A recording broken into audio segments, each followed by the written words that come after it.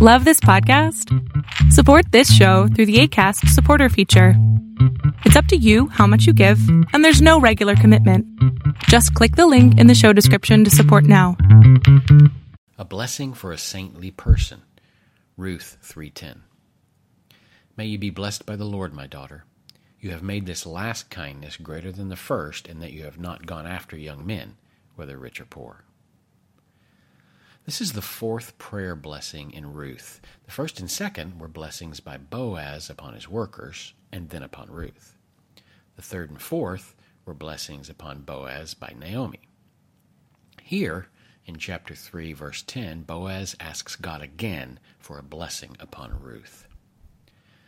Naomi had hatched a plan to secure a sound future for Ruth and herself.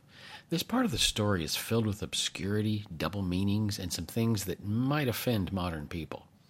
Values, customs, and conditions in the ancient world were quite different from our world, so it is necessary to place the story in its original context to understand its meaning in the prayer.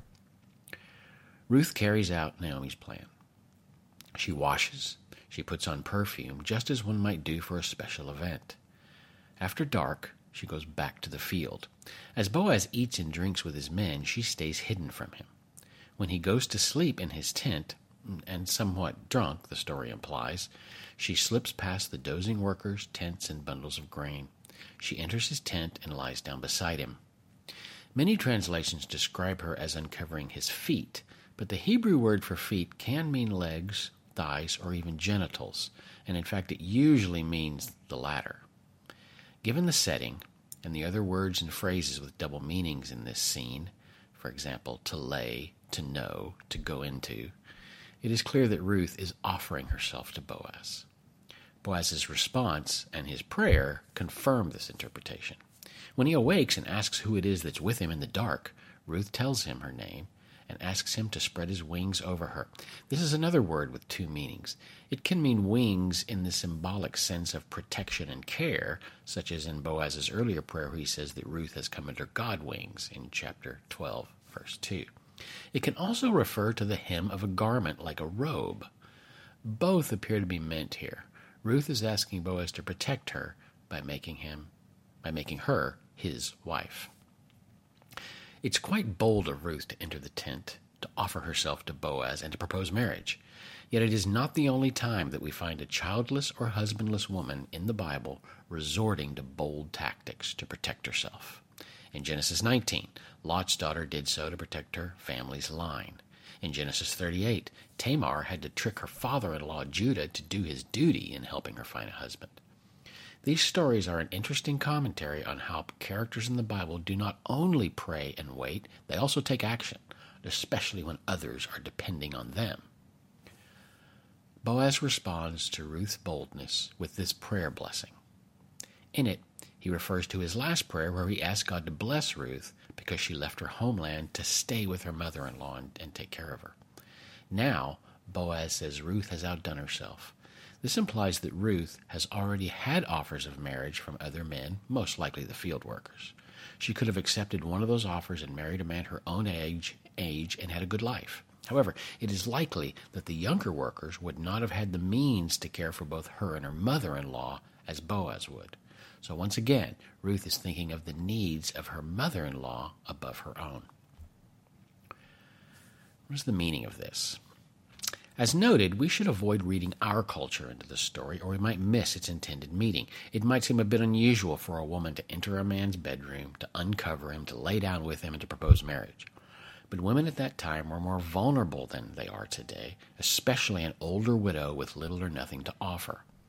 Ruth and Naomi could not apply for a job. They could not go to a food bank or a homeless shelter.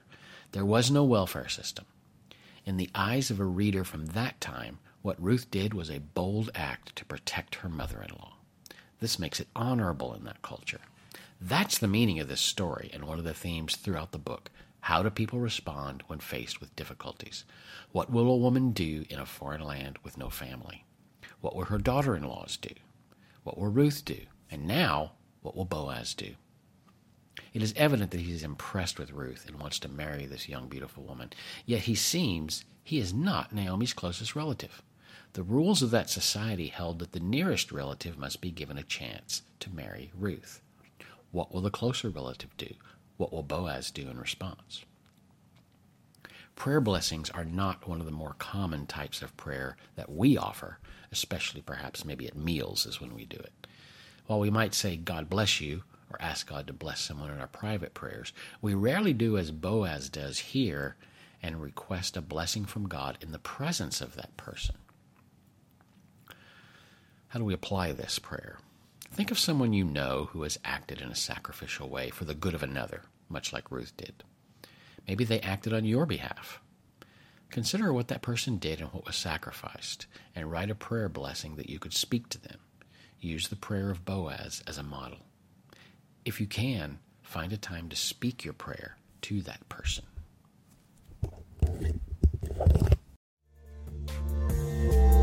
Thank you for listening. See the notes accompanying this podcast for more information. Learn more about the Praying Through the Bible project on our website, prayingthroughthebible.com. That's THRU. If you are a subscriber, thank you. If not, please consider becoming one. Feel free to get in touch through the comments or on our website. Until next time, blessings on all of you.